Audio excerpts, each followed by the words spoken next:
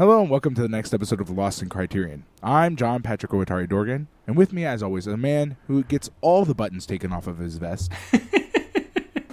I've removed all my buttoned vests. Just removed the buttons. I mean, I've made them into unbuttonable vests. What is it? Preemptively. Preemptively, I have done so. Yeah, because you are a spy. Well, I've done so to overthrow the bourgeois button industry on my own terms. No, Pat, I mean that makes sense too. Pat, actually, I gotta say, I think I might have been subtly inspired by this film set and watching this week. Even though what I'm about to recount happened before I watched either of these movies. Okay. Last weekend, my improvisational Dada rock band, Analocal Platypus, which I'm sure I've mentioned on the podcast before, but involves improv rock music over which I talk or sing or do some other performance. We played at a presidential campaign rally for Vermin Supreme. Now, Vermin Supreme, if you don't know, please look him up. If you're even partially into American politics, you may have seen a picture of him at least. He is a man with a beard down to his mid. Man with a boot on his head. I mean, he has a black boot on his head. He is a performance artist and activist, and he has run in the primary for every major party over the course of the last 20 years or so. And this year, he happens to be running for the Libertarian Party primary, which means, on a technicality, I took the stage at a Libertarian Party event and sang about collectivism, universal health care, and taxing the rich and then using them for fertilizer. So I think I win this week. That's pretty. It's pretty good. Yeah. I mean, to be fair, like literally in his bio are quotes of him saying, "Well, I identify best now with libertarianism," which is terrifying because I stand by the quote that I read the other day, which is like anybody who self-identifies as a libertarian ought to be on a watch list somewhere. I'm sure Vermin Supreme is on a watch list, but I'm not sure anyone takes those watch lists seriously.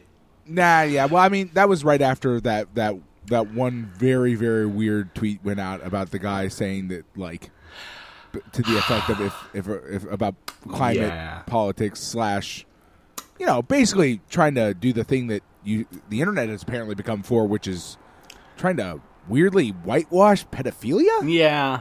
It's a real weird turn for the internet that I'm not a big fan of. Yeah. Because the other day I also had to look up that term. I've lost the term, but apparently there is a term that I guess pedophiles who are trying to whitewash themselves are trying to get going, where they can self-identify as though it is like just a normal sexual orientation that people have. I will probably find it over the break between this and the next episode because that's all right. It's upsetting. It's deeply upsetting, and I want you to know it because you it's know about it. sharing. So, yeah. Terrible things makes me feel better about myself. Yeah, that's I don't know why. It's definitely. If I curse you with that knowledge, maybe I've split it. That's why Twitter's a website, and I know. Yeah, exactly. It's right. Like if I can share the pain, perhaps maybe it offloads some of it from me.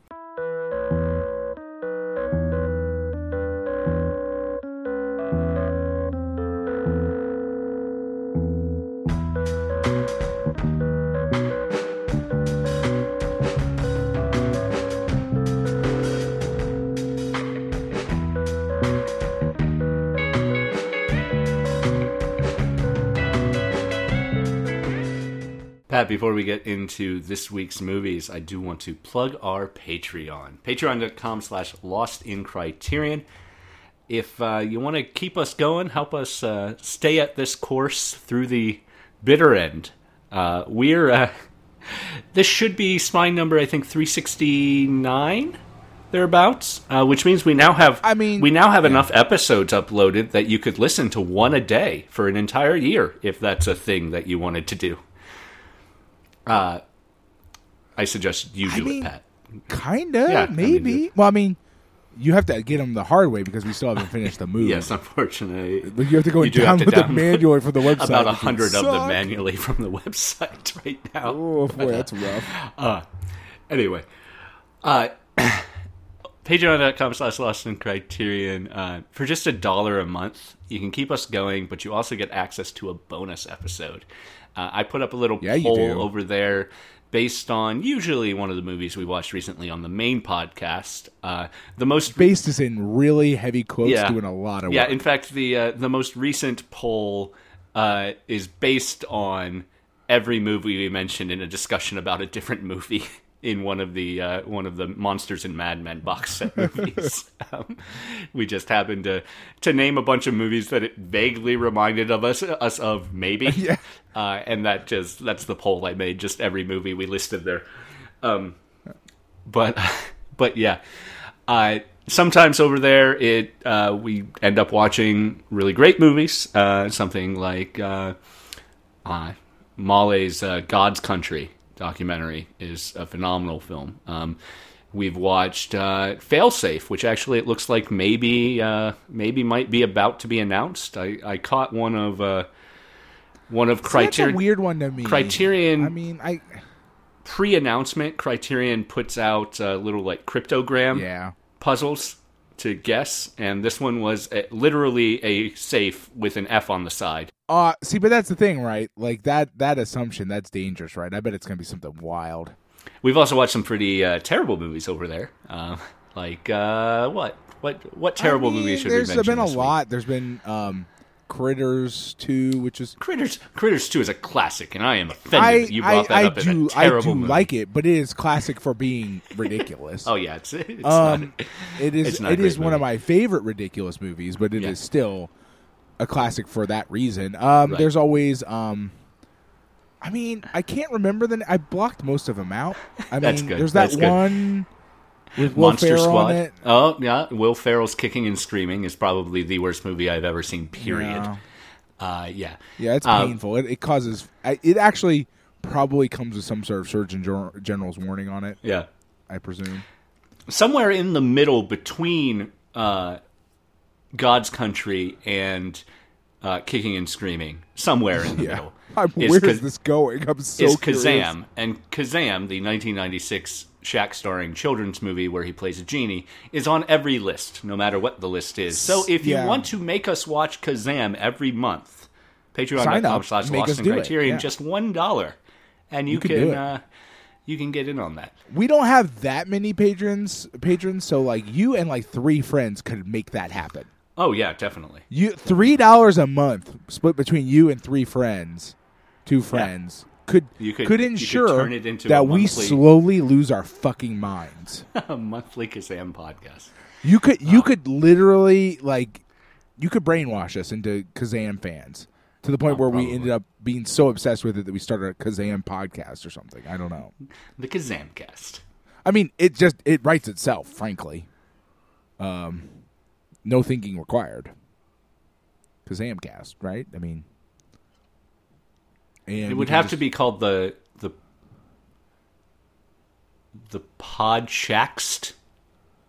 What? Can I put Shack into the middle of podcast and make that work? Why would we not go with Kazamcast? I don't. Because you have to put the word Shack into everything related to Shaq from the 90s, Pat. Oh, right. Well, just some really long lead-in title that's like, by the transitive property, Shaq presents the Kazamcast. By the transitive property, yes. That's great. For a little extra over there, for $5 a month, we like to thank the people at that level and above on air. So thank you to Adam Speakerman for your continued $5 support. Absolutely. A little bit above that, $10, we do something that I think is really great. Pat makes a piece of art based on one of the movies we watched recently. I get that printed up on a postcard and write a personalized note to you and mail that off. So the greatest one is coming this month. It's happening. Very soon. I cannot wait to see this month. I cannot wait. I have heard about the planning for this month, and I'm so happy. We've talked about it for a month. Yeah. We have talked about it actually. Since we cooked up the idea. I'm so excited. He's been planning it for a while. I'm very happy about it and very, very, very much anticipating. It's the easiest one I've ever done. It's going to take me 15 minutes. I haven't even started because it's going to take me all of 15 minutes to make. But it will be the best one we've ever released. Excellent. Anyway, that level and above, $10 and above, you get a postcard and you get thanked on air. And thank you to our $10 and above supporters, Jason Westhaver and Michael McGrath, who have both been at it for quite some time, and we're very grateful to have you guys. Yeah, we are. Absolutely. Patreon.com/LostInCriterion if you want to get in on that. This week, we are finishing up the Paul... I almost said Paul Sanders again. I haven't done that in a month. Yeah. What was the mistake you kept making last time? I don't know. No, it wasn't. It wasn't Paul Sanders. Last time really was. I kept referring to Paul Robeson as Sanders, which is right. Yeah, that's right. That is right. Yeah. It was really enjoyable. So this week we are finishing up the Paul Robeson Portraits of the Artist box set with Disc 4, Citizen of the World. Each of these has included 2 films, at least, and some other documentary material around them. And this week, we get The Proud Valley and Native Land.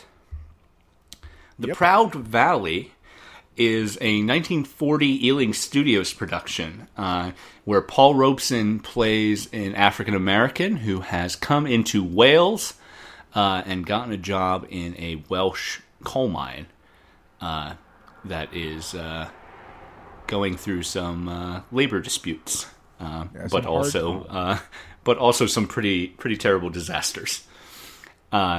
Whereas Native Land is an American documentary made in 1942, or put out in 1942 at least. It was planned for at least 5 years prior,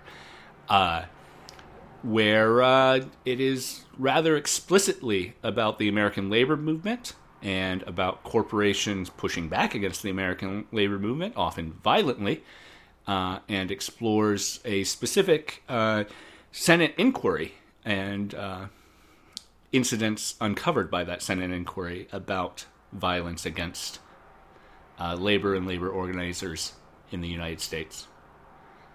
Both are very interesting films for their time, and both films, incidentally enough, had very late into production, if not post-production, changes applied to them when the war broke out. Because Unity, that's not surprising. Yeah. Unity was suddenly more important than appearing to tear down corporate interests and industrial interests. With The Proud Valley, that is the postscript. Actually, it's the entire. It's the really end of changes. the movie, really. It changes. The last reel mostly. I mean, I don't know if they changed all that. Like, I don't know for a fact because I didn't look it up. But it reads like that because man, it takes a hell of a sharp turn on that last reel. It's like, the bosses aren't so bad. Let's all work together. High five, dudes! And then they freeze frame, 80s style. Basically, it was way ahead of its time for that. Yeah, right. It's really pretty cool, actually. Can I express something really just right off the top here? I don't understand Proud Valley, because it seems to me like a very correct me if I'm wrong here. The labor movement is angry because the mine was shut down because it's clearly an unsafe death trap. But they don't have all jobs. coal mines are unsafe death traps. Well, that. Yeah, I understand. But this one you come out of that part of Kentucky, you know. I am aware of this. I have family members who have died in mines. It is a thing. Not while I was alive, but family members in the past. But and still is one of the most dangerous jobs in America. Right. I'm not disputing that. My point is that most of the time the problem labor and coal mines has is that they don't do that. Now I understand they're not supporting them. So really where this should have gone, right? And I guess the final reel could have been this was, if you're going to have this shut down, you have an obligation to support us until such time as we can open it again, which is reasonable. But sorry, go ahead. The original ending of Proud Valley is that the labor, the union, the workers themselves occupy the mine, seize the means of production. And that's awesome. That's perfect. Yeah. I like that. That's fine. Yeah. But then that because they turned it into Wages of Fear light. Right. My problem is that like from a labor's perspective, it just makes no sense. Yeah. Because like, please, boss, sir, let us go in here and sacrifice our lives so that you can make some fucking dough. Right. Like, because they're not seizing the means of production in the new cut. They're just opening it up. They're just risking their lives so that their bosses can still make exorbitant amounts of money off of a war effort, and then they can make pennies off of said war effort. It's weird. It's just a weird ending. In the final cut, they're making a very similar argument to Metropolis, in that the head management is the head and the workers are the heart, and they need to work together.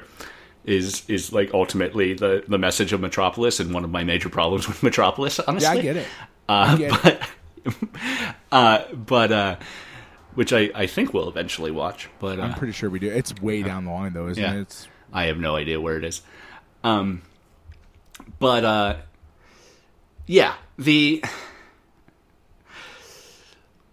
know there's an aspect of this that is me and you not being laborers, right? And part of it is there should be something else these guys can do. But the mining is all they know, and what their local economy is based on. So, no, I mean, I get why what happens, but like as far as Robeson's stated goals are concerned, this movie does not accomplish those because of that difference. You know what I'm saying? Like from a purely like goal oriented perspective, this doesn't do what it needs to do, if that makes sense. Like, I mean, like I totally understand like the idea of like, this is the labor you know how to do, you need to do it, like, so your job has to be open, right? But like the idea that it's the responsibility of the workers to make that happen with no special compensation or anything like that is absurd. It's patently absurd. Like, please, sir, let us go into the mine and risk our lives so that we can prove that this mine is profitable. Right, so that you can make oodles of money and we can barely eke out a living. Right. Thanks. Like, it's a very, very weird perspective. And, like, it's just not, it doesn't match his stated goals. And so, like, I'm not upset per se. It's just, like, it's really a weird movie that way. It makes the corporation paternalistic in an absurd way. Right, like, exactly. Well, yeah, like the worst kind of parent, right? Because, like, like just I'm going to throw my children at this meat grinder until we can start making some sweet cash. No, I mean the way this plays out is there's one major accident, and the corporate overlords say, "Nope, for your own good, we're going to shut it down." And then they've got to go. They've got to go to the national. To us that it's super dangerous too. The movie does go out of its way to prove to us. Yeah, they definitely should have shut this shit down. This is horrible. Because after that, they end up the miners themselves go to a government official to say, "No, we're going to open it up, and there's so much coal down there, and it'll be great." And one of the officials says, "Okay, I'll go with you," and then he dies. Yeah, like he's violently. Like, yeah, it's horrible. Actually, I kind of like that. Maybe we're going at it from the wrong angle. Maybe this is straight up some horror movie shit, right? Like you know what I mean? Like he's being punished somehow. Like he did something. Like being a servant of the capitalist class is punishable by death. Oh yeah, I mean he's certainly in this version. Almost, I like it. Almost though, no doubt that guy deserved. Oh yeah, I know. But I'm just if we take it from death. that angle. That does change things slightly for us. Because he's made decisions that have sent miners all over the country into terrible death situations. So. Oh yeah, for sure. Absolutely. Yeah. But this is no. It's just like it's just a weird thing. Like because like I mean I get it, but like if the mines, we can go around in circles on this forever, right? But like I don't have anything. There's nothing wrong with saying like this is the thing I know how to do. Make it possible for me to do it again. But then again, we get into conversations about the way America has handled its own coal miners, which is like Right. we could spend money retraining people to have new jobs that don't involve coal. Instead, we're just going to make weird, empty promises to them and then let them die. Right. Like that's just how we're going to handle this. We're also dealing with a time where there was no alternative to coal fuel. Like No, yeah, that's absolutely true. And I mean, I get that. I mean, 100%. I'm saying that, like, if they live in a town that the only industry is coal mining, which they do, then, like, society itself has an obligation to figure that shit out, not them. So, we've talked about this in the Robeson stuff already. I want to suggest that this is not anti-management propaganda, but pro-miner propaganda in the sort of uplift-suasion argument. This is meant to say, no, you should respect the miners because the miners are universally brave men who put their lives on the line willingly for the sake of the country. Yeah, I mean, I could see, for sure. That's definitely something they're going for. Is not dishonest. I mean, these guys are, but they're also, they're not putting their lives on the line willingly so much as this is the only job. Yeah, I mean, the reality of the matter is capitalism by its nature is coercion, right? Like, it just is. And so you have no choice. Like, I don't remember what the Marx quote is along those lines, but, like, it is very much basically the effect of, like, that's what capitalism is. It's a death threat, essentially. You don't actually have a choice in it. Yeah, you can't not be in it as long as it's dominant, right? You have to sell your labor for pittance in order to have food and a roof. Exactly. And so I mean that's always going to be at the heart of what this is, and making the argument that I mean, like, legitimately at this time, in this time period, you need coal. I mean, that's literally all you have. So it's not unreasonable to put the people who get that thing for you at the risk of death in a position of high esteem, but that high esteem should be also accompanied by, I don't know, ownership of the thing that they're getting out. Actual compensation on a level that reflects the amount of risk the amount of danger they're put in, instead of what happens, which is paying them basically nothing for that labor. And that's what a movie like Hazard County, USA is actually about, Absolutely, And that's where our sympathies lie with the miners in that movie. Whereas the miners in this movie, they're not going on strike. They're not challenging the dangerous situation they're in. They're embracing the dangerous situation they're in because they're gung-ho heroes who will do what they need to do to survive, even if that means singing for pennies in the street, right? Right. Yeah, I mean, and I get why the movie is what it is. I totally understand it.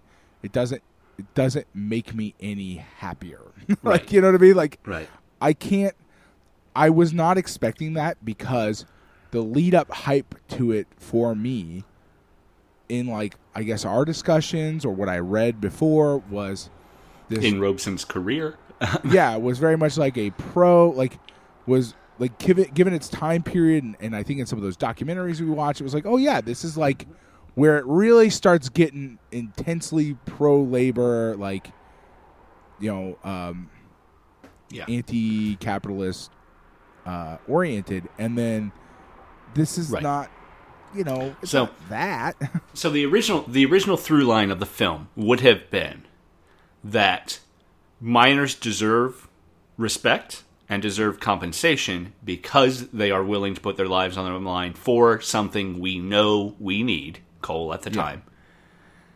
And therefore, it is a good in the end of the original. It is a justifiable good, certifiable good, that they seize the mine. Absolutely. Yeah, no, that all checks out.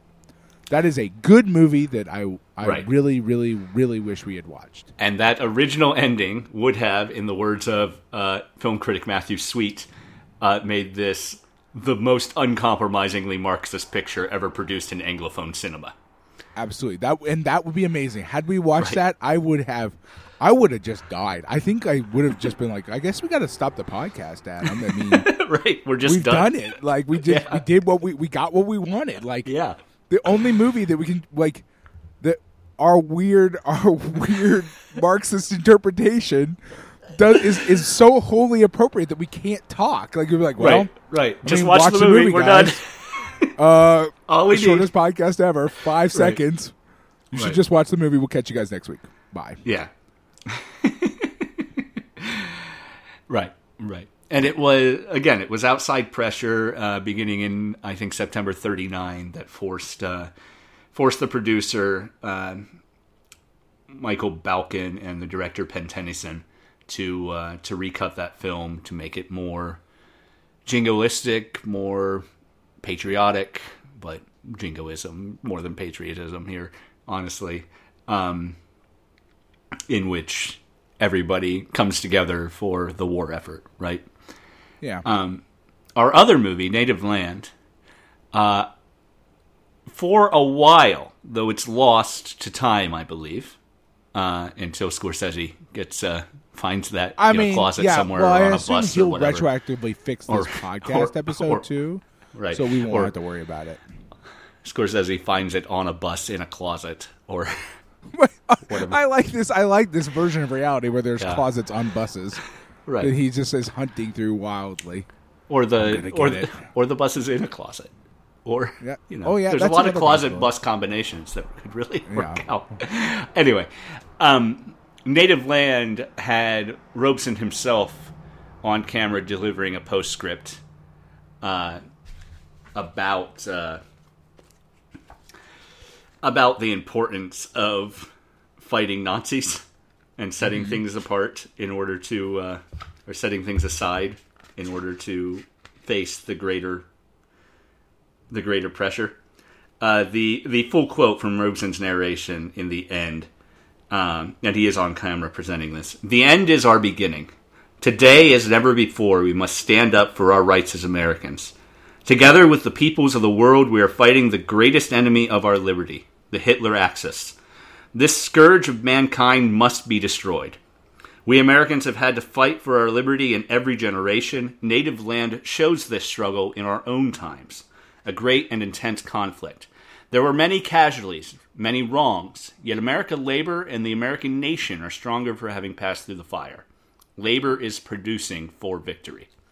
So he still manages a pro-labor, even as he tries to soften the blow a little bit. As he mentioned in the... Oh, go ahead. Sorry.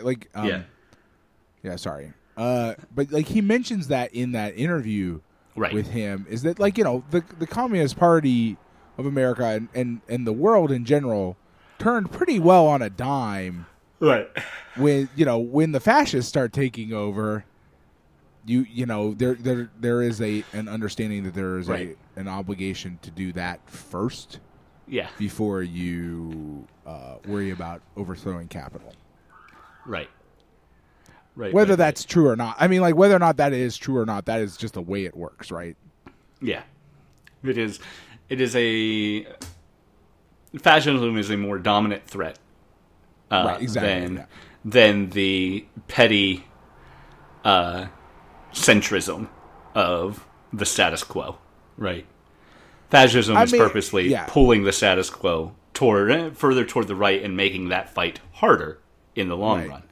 I mean, arguably, it exists because of the same, because of it, right? I mean, like, it is not hard to make a through line or an argument that the current status quo and specifically the presence of capital makes fascism, the rise of fascism, inevitable, right? Like, I mean, it by its nature needs that to exist because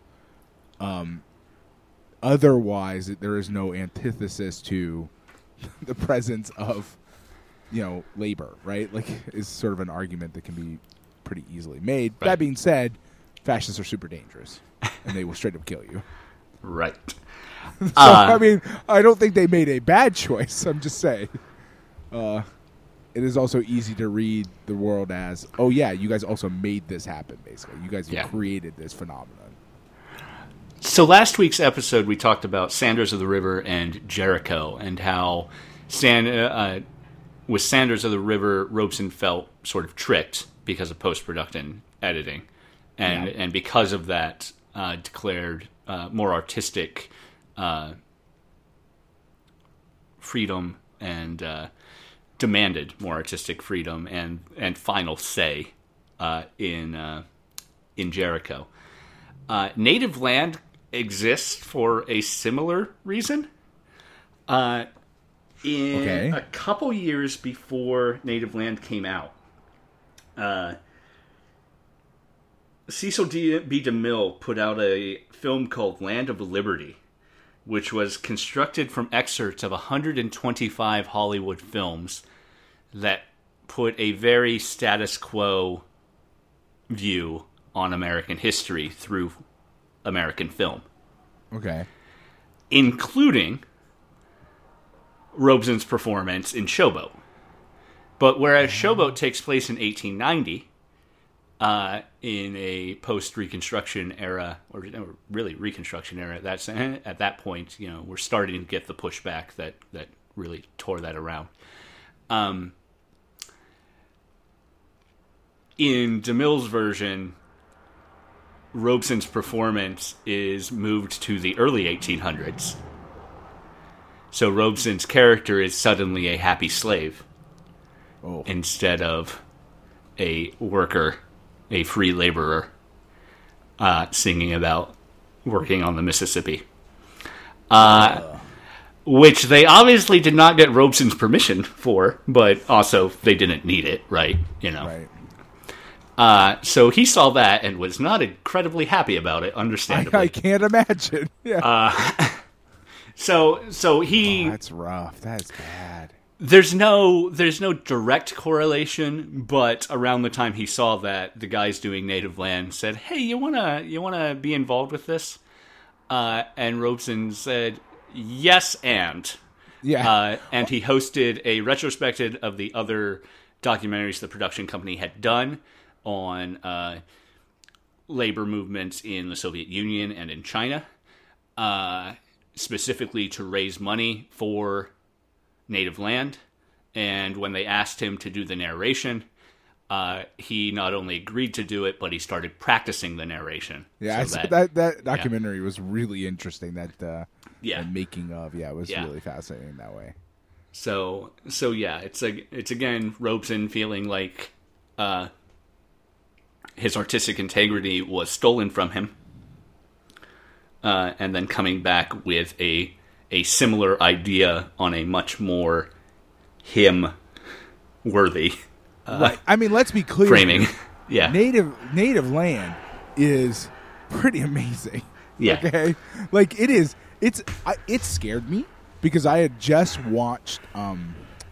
I didn't watch them back to back, but like 2 nights in a row, right? I watched Proud Valley first, and I was like, man, is this going to go the same way as Proud? Because like the opening of Native Land starts very like any the first 20 minutes of Native Land has a lot of problems. Yeah, it does. But I wonder, because especially the first 5 minutes or so where they're describing America. Yeah. Well, number one, it does have.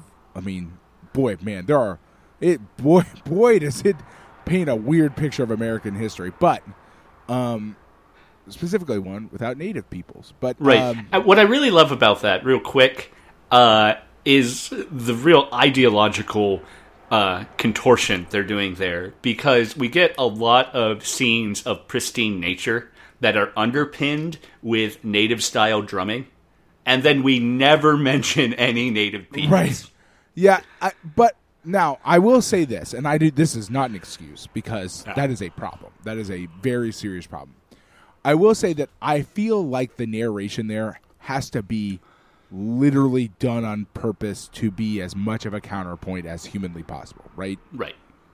In the sense that, like, there's a lot of talk about America, building America, and the sort of stuff that you get in, like, really classic 50s. Right. Right, like pro-America newsreel. That and then whole it's thing like, is by to the draw, way, is to draw the people who saw DeMille's movie into a sort of false sense of security. Right, and then just punch him in the face. And so then like, be like, hey, by the way, DeMille forgot the last 10 years. Here's what's been going on, guys. Right, exactly. Well, I mean, and then by taking it further, in a sense, has been going on. The movie does not go this far, but it does invite you to make the conclusion that this has been going on since basically day one, in a certain extent, right? To a certain extent, it is a problem that it doesn't mention Native peoples, but like, I'm not sure how, especially that opening, how they would have worked it in without jarring those people too early. Right. That being said, it would have been nice had that been a part of later on in the movie, because this does the same thing that always happens, which is they just are fundamentally don't exist in this movie, straight up. Just at all. What the movie's trying to do is maybe not something that intellectually works, ultimately. But it's doing something that is very similar to things that African-American activists have done for the entire history of our country. When MLK said, what we ask of America is to be true to what you said on paper. He's saying we deserve equal rights because the Constitution says we have equal rights. And as far back and even farther than, say, Douglas, they're making those same arguments, right? Right. And what this is saying is applying that to a labor argument and saying that unions have a constitutional First Amendment right to exist, and pushing back against them is a breach of the Constitution.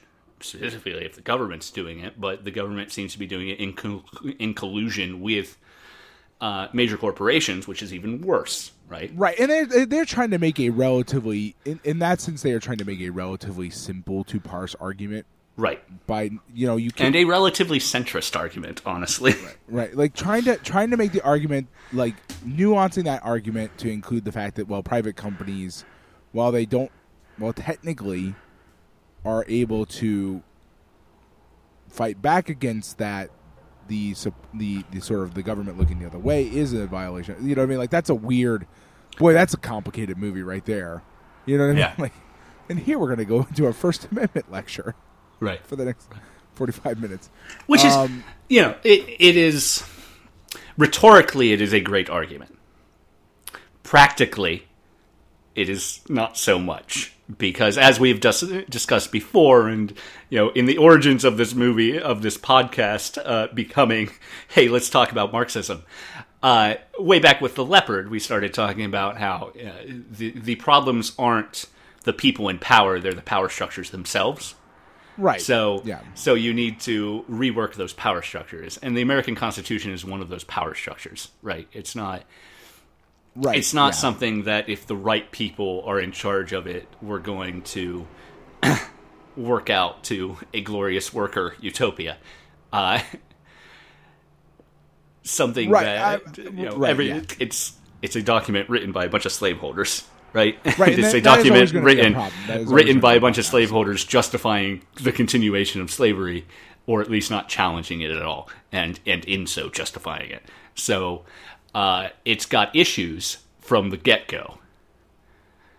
And while it makes a lot of heady promises about equality for all and it being a God-given right, and everyone should be able to pursue life, liberty, and happiness, in practice, from the very beginning, that was not true. And if its practical definition from the very beginning is not true, then the thing itself has problems. Right, that's absolutely true. And the reality of the matter is that, like, one of the greatest problems that America has had is that, and there's no way to get around this, is that we tend to view, especially in modern vision, the Constitution as a rigid body. Yeah, it is. I read something a long time ago. Was I think a British barrister talking about the idea that they see their they don't have you know what I mean? Like they're documents as a tree that grows and changes and gets reinterpreted, whereas Americans see it as like a house they built and it will never change. I forget exactly what his description was, but it was astonishingly accurate to. Right. I mean, what I mean to say is that yes, you're absolutely right that document is fundamentally flawed because from day one, it was essentially the cudgel that was used to beat people down with. It is interesting, and I will say that within American law, that originalism has been used for good, and arguments like this movie is making have been used for good. For instance, what immediately pops to mind is that the 1898 court case that decided that the 14th Amendment meant birthright citizenship in America and has become de facto law because of that. Right. That decision was based on the idea that the generation before those guys who actually decided this, who wrote down the 14th Amendment, they had to have been thinking of English common law, which says that birthright citizenship is a thing. Right. Yeah. So they make an originalist argument. Well, but you know, and I get that. Yeah. But the flip side of that is anything you can get to with originalism can also be got to with progressivism. Like you can still get to that.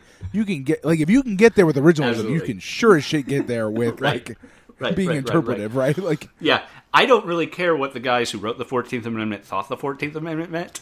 I just want to do the right thing.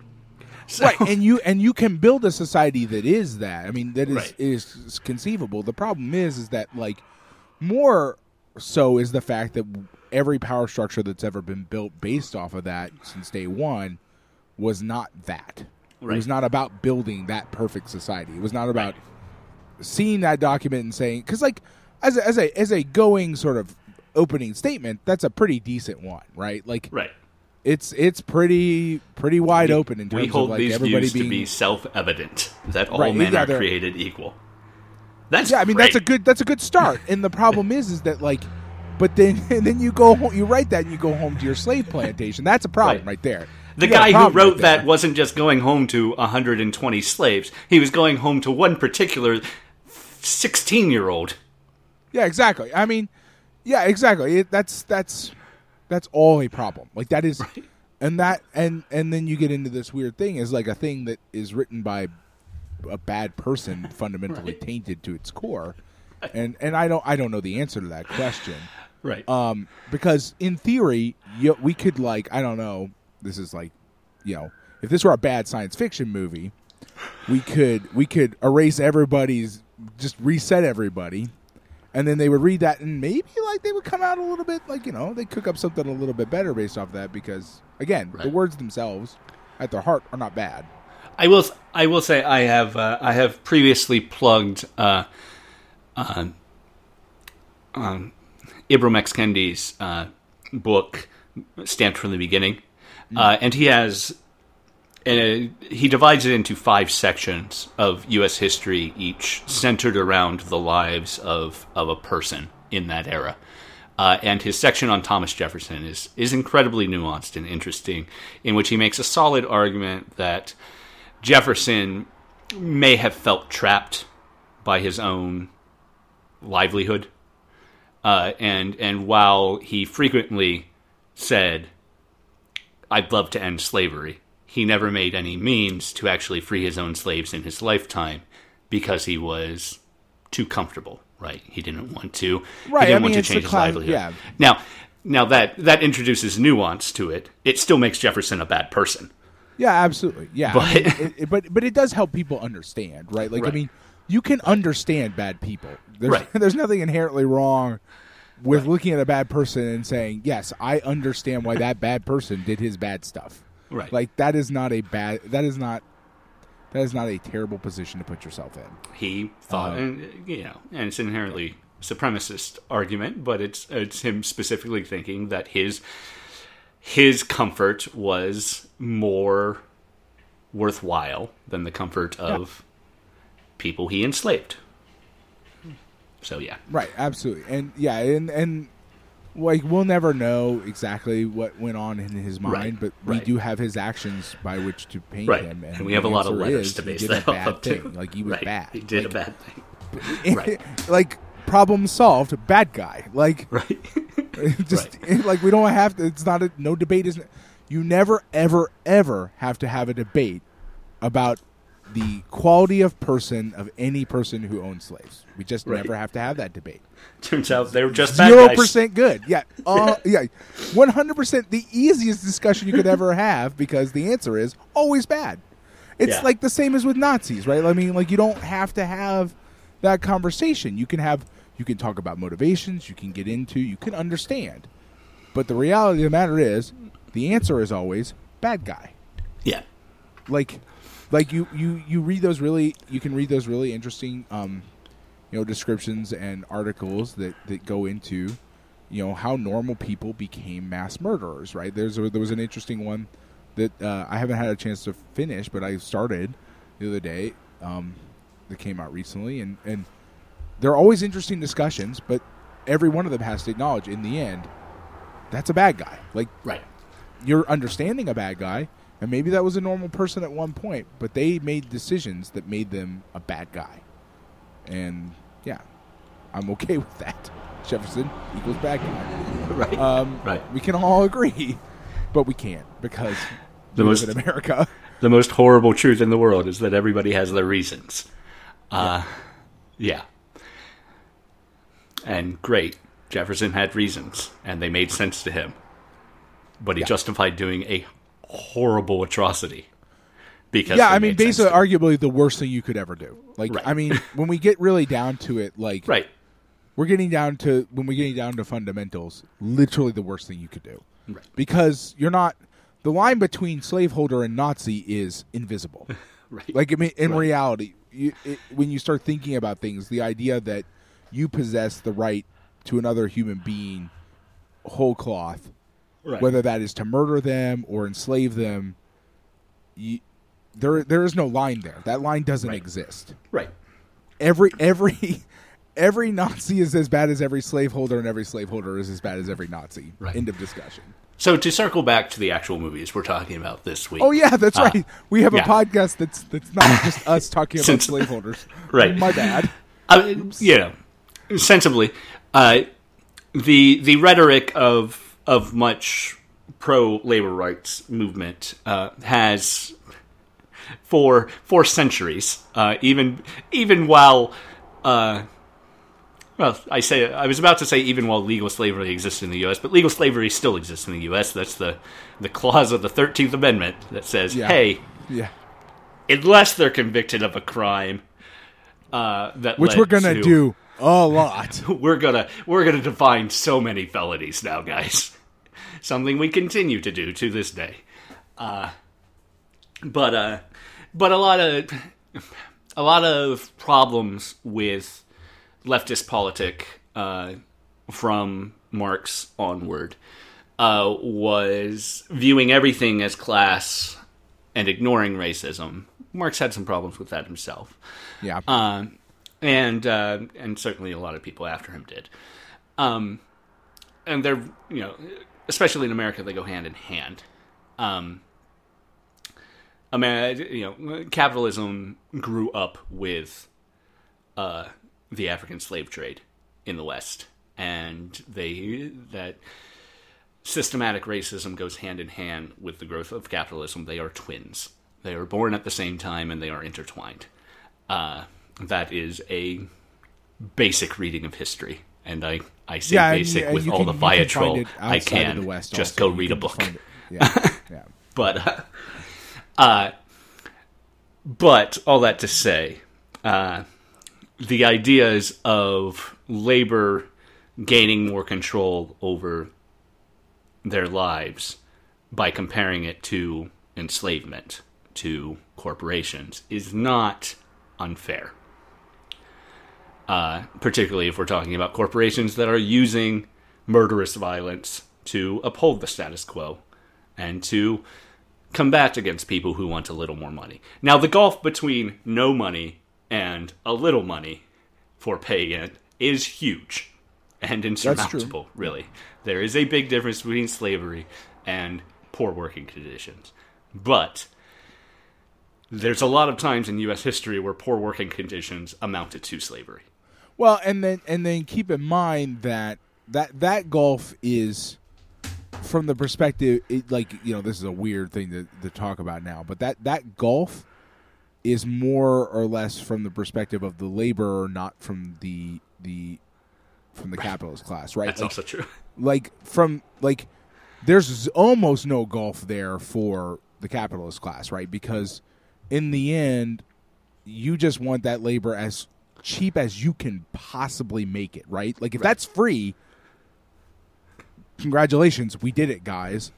If that is as little money as a human being, less money than a human being can survive on, well, we just got to, that's what we got, right? Like, you know what I mean? Like, that it is, while that is, what you say is 100% true, it is also important to bear in mind that both of those serve the interest of the capitalist class, which is to lower that number to whatever the lowest possible functioning number that can be. And all of that can come back to just looking, again, at the history of the civil rights and labor movements in the 20th century, and Robeson, Du Bois, MLK, Malcolm X, all in talking about freeing their people and raising up African Americans and Africans around the world, dark-skinned people around the world. We're talking about it in terms of class struggle. Right. And the intertwinedness of class and race struggle. Well, exactly, because, when you deal with capitalism, right, like class and, race becomes a class, right? Like, it becomes a, well, we found this class of workers who we can pay zero to. Right. We've done it, guys. We've hit the jackpot. Right. We can pay this class zero. Yeah. Now, of course, it is when each of those people landed at communism or socialism or something on that spectrum that the American government said, "Oh, hold up, guys. Yeah, well, exactly. We're either going to murder you or just keep you from leaving the country." I mean, I'm glad that case exists in its own weird way. Like, it's really sad to say stuff like that, but because that is in many ways a landmark case in the sense that you just can't defining the boundaries of the government, right, and saying, sorry, you can't just take people's passports away. Yeah. Which is a good thing. Right. It's nice to have that one on the books. Right. Oh, man. So I like his argument in the interview. Yeah. Where he's like, that doesn't make any sense. Like, what if I can go here, why can't I go over there? Like, why would, like, there's almost this sort of wry humor to that radio interview because it has the implication of, like, why would you want to keep me here? Right. You know what I mean? Like, it's like, wait a minute. I thought you guys didn't like me. If you want me out of the limelight, why would you make a special point of punishing me? Yeah, not letting me leave the country. It's a fascinating interview that way. Yeah, that interview, which is it's on the DVDs in the box set, is Robeson. He is promoting his autobiography, which is called "Here I Stand." That was published in 1958. The box set also includes a booklet of the film essays, and the final one in it is an excerpt from the first chapter of "Here I Stand," which is very very interesting as well. I'm going to have to find a copy of that book. Yeah, I'm really curious about it too. I didn't know it existed until we got into that interview, and I was like, "Oh wow, that would be really interesting to read." Yeah, this whole box set has been illuminating in so many ways, and it's great. Also, right before that, the penultimate thing in the booklet is a handwritten note from Pete Seeger. Apparently, Criterion had asked him to do an essay on his relationship with Robeson for the box set. But this was 2006, and Pete Seeger was 87 years old, and still trucking. Pete Seeger was still doing everything Pete Seeger's ever done. But he wrote a short note back that says he greatly regrets not being able to because of his age. But does say Paul Robeson was one of the greatest human beings of all time, and the way he was cut down and his life shortened will go down in history to the shame of the governments of the United States of America. Sincerely, Pete Seeger. And a little picture Nice. that he drew of a banjo, and it's delightful. But yeah, short and to the point, Pete Seeger there. Yeah. Because any longer essay he wrote would have ended with that same sentence. Yeah, I mean, it would have been that just expanded, basically. Right. I mean, he got his point across. Right. The fun thing is, I say fun, but like it's just a weird thing, is that in Native Land there's a song. I can't remember what its name is, but there's a really, really good Pete Seeger version of it out there. Yeah. I forget what the name of the song is. It's the what is it? It's oh man, I can't remember now. It's in Native Land. It's. I take it you're not thinking of Which Side Are You On, which is also featured in Native Land very briefly. Yeah, it is. Yeah, I was thinking of Which Side Are You On because I can't for the life of me bring that to mind. Okay, but there's a great Pete Seeger version out there. Oh yeah. So. Pete Seeger does. That's not the Pete Seeger version in the movie, no. but there's a very good version of that. There's also a great song in Native Land that I'd never heard before, called "Get Thee Behind Me, Satan," which is a series of each verse is a different person trying to tempt the narrator away from the Union. Yeah, I know. I heard, that was a good one too. Yeah, I like that a lot. Yeah, it's just for me like the Which Side Are You On? I'd heard it before, but I had not ever gone hunting for it. Which side are you on this? When I went hunting for it, I did not realize that Pete Seeger had done a version of it. Oh, yeah. Oh, well, that's great. I mean, I'm not surprised because Pete Seeger's had done a version of basically every song that existed in his lifetime. So it's not super surprising, but yeah. Right. Oh, man. There's also the original New York Times review of Native Land is phenomenal in its own right, but the box quote for it: manifestively, this is one of the most powerful and disturbing documentary films ever made, and certainly it will provoke much thought and controversy. Writing in May 1942, when the movie came out at its premiere, the movie was suppressed for 20 years after that. So, oh my god! At least. I mean, I wish I could say I was surprised. Time, right? Pearl Harbor, America getting in the war, right? But that's, I mean, that man, boy, we're gonna go in circles on this one. But like, that's the thing, right? Like, that's the excuse, right? That's right. There's always going to be an excuse too. It's been done 100,000 times at this point, right? It's now's like, not the time to rock that boat. Well, now's never because the time now we're at war with X, like yeah. Also, and we aren't even creative about it anymore because it's just we're at war with insert new enemy now. Like, right. It's always the same thing. Somebody posted a couple years ago, last year, I'm sure, that because of 9/11, the current generation of new voters had never existed in a time when America was not at war. And I immediately pointed out that I have never existed in a time when America was not at war. Some of them were undeclared secret wars, but... Well, and yeah, no, I mean, and a pretty hefty number of people have been pointing that out for a while, is that, like, we have never... Yes. No. I think I read a thing a while back that the last year of peace for America, like true peace, where we were literally not involved in any conflicts, was like 1954 or something, or I forget what year it was, or 1948 or something. I don't even know if 54 makes sense. No, 54 doesn't make sense. I think it's 1948 or something like that. It's just a weird number. It's just 1 year. It's just a year. Right. It's like, oh yeah, that was the year, Pax America. and then after that, we're like, oh, we better get on this shit. Like, our parents' we're not holding up our end. It's 1948, yeah. Oh, all those communists are talking again. We better, let's go fight them. Can't talk about communism now, guys. Right? We're at war. Why would you do that when we're at war? Yeah, exactly. I mean, but that is exactly it, right? That's the whole thing right there. Yeah.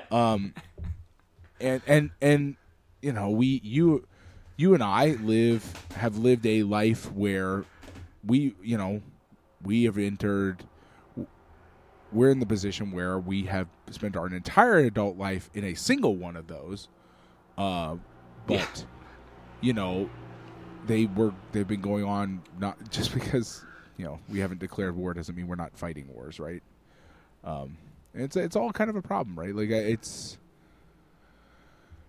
yeah. Well, now I'm depressed. No, I don't want to talk anymore, Adam. I'm done. Well, don't talk. Just go rewatch that sermon scene.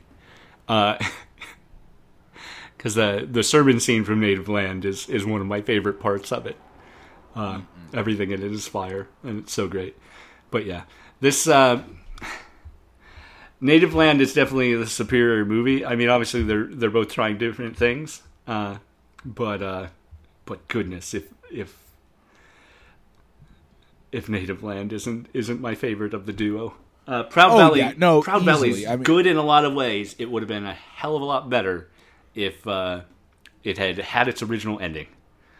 Well, I mean, again, we talked. Yeah, I mean, Proud Valley, if it had its original ending, would have been one of the best, like the greatest movies I've ever seen. Just straight up, like I would be forced to walk around recommending it to people, essentially nonstop until my death. As it stands, I probably won't recommend it to anybody because, like, right. Like, I mean, like that ending is just so dramatically disappointing for me in just every way. I can't. When we got there, I was just like, oh man, I can't. Yeah. Like, there's even this the air, the atmosphere when they're in that office, like sort of begging to be let to go, like to be allowed. Yeah. It's upsetting. It's like. It's just a really deeply. I mean, I almost can't even. It's almost hard for me to comprehend that people of the time. I mean, I understand war effort and all that jazz, but like for real, like I can't believe people watched that and weren't just demonstrably upset. Yeah. Now, as a vehicle for Robeson and as a vehicle for a well-crafted, fairly presented, non-stereotypical African-American starring role, Proud Valley still works. That's great. Yeah, for sure. I mean, that's definitely true. But, like, he had to have been disappointed, too. I mean, oh, yeah. Definitely. Like, that just, you know, as we talked about, that doesn't meet what he wants to accomplish with these sorts of things. And that is itself a disappointing thing. But, yeah, absolutely. As far as roles go, like, it is phenomenal a very for good him. one, right? Yeah. Like, it's a... And phenomenal it for shows you the presentation difference between where American and British cinema definitely were at the time. Right. Pretty dramatically. Also, an interesting fact on Proud Valley, apropos of nothing else, it premiered on the radio. What's the first film to premiere on the radio? Wait. A 1 hour long edit of it was broadcast on BBC Home Service a week before its London release of the film. I'm trying to, like, mentally figure out, like... Would that how? I mean, I guess like if you think about it, the dialogue's pretty well written in the sense of like it's got everything you need plot, in the dialogue. Yeah, so. Yeah, and you can start to think of what half hour got cut too. So yeah, but yeah, that's an interesting side note of history. I don't know if that recording actually exists, but. That's not on the DVDs if it does, which is weird because that seems like the sort of thing Criterion would have shoved on there. But but yeah, of the two films, Native Land definitely better, and I have already recommended Native Land to people. Yeah, I mean which is very reasonable. Like I mean, it's pretty good. Like again, it's clunky. At times, like real clunky. An entire narrative of American history that never mentions Native Americans, but you know, arguably normal for the time too, which also does not make it good. Right. Yep. We've stated the rules on that, which are that is still bad. That is very bad. Right. But right. Yeah. If you told me to pick one, I know which one I'd pick. So this week we've been finishing up the Paul Robeson Portraits of an Artist box set. With this week the Citizen of the World, The Proud Valley, and Native Land. Next week we will be talking about one of the films I think you think about the Criterion Collection when you think about. Wait, what? Yeah, Vittorio De Sica's. I know where you were going, but man, that was a weird. That was a clunky sentence. Vittorio De Sica's Bicycle Thieves, one of the classics of of Italian neorealism.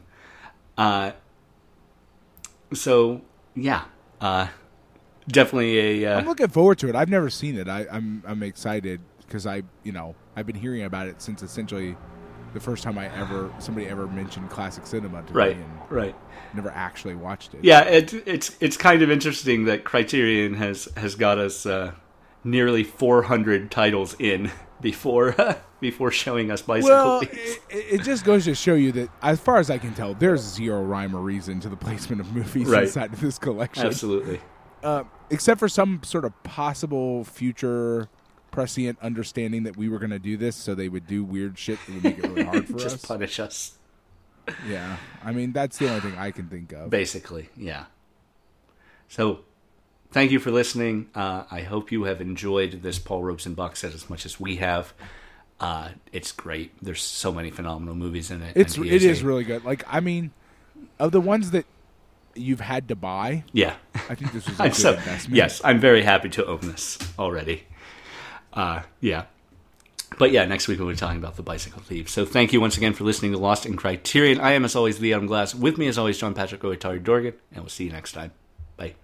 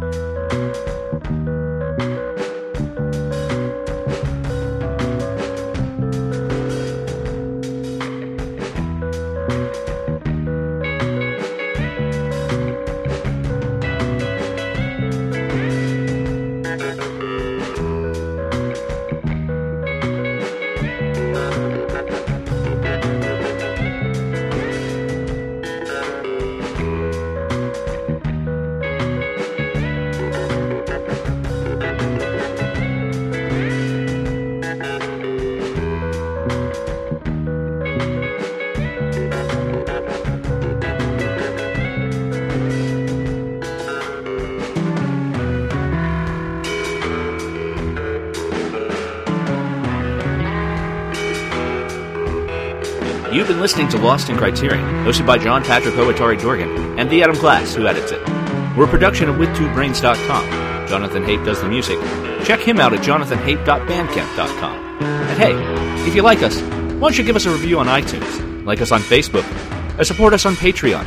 That's patreon.com/LostInCriterion. We'd appreciate it.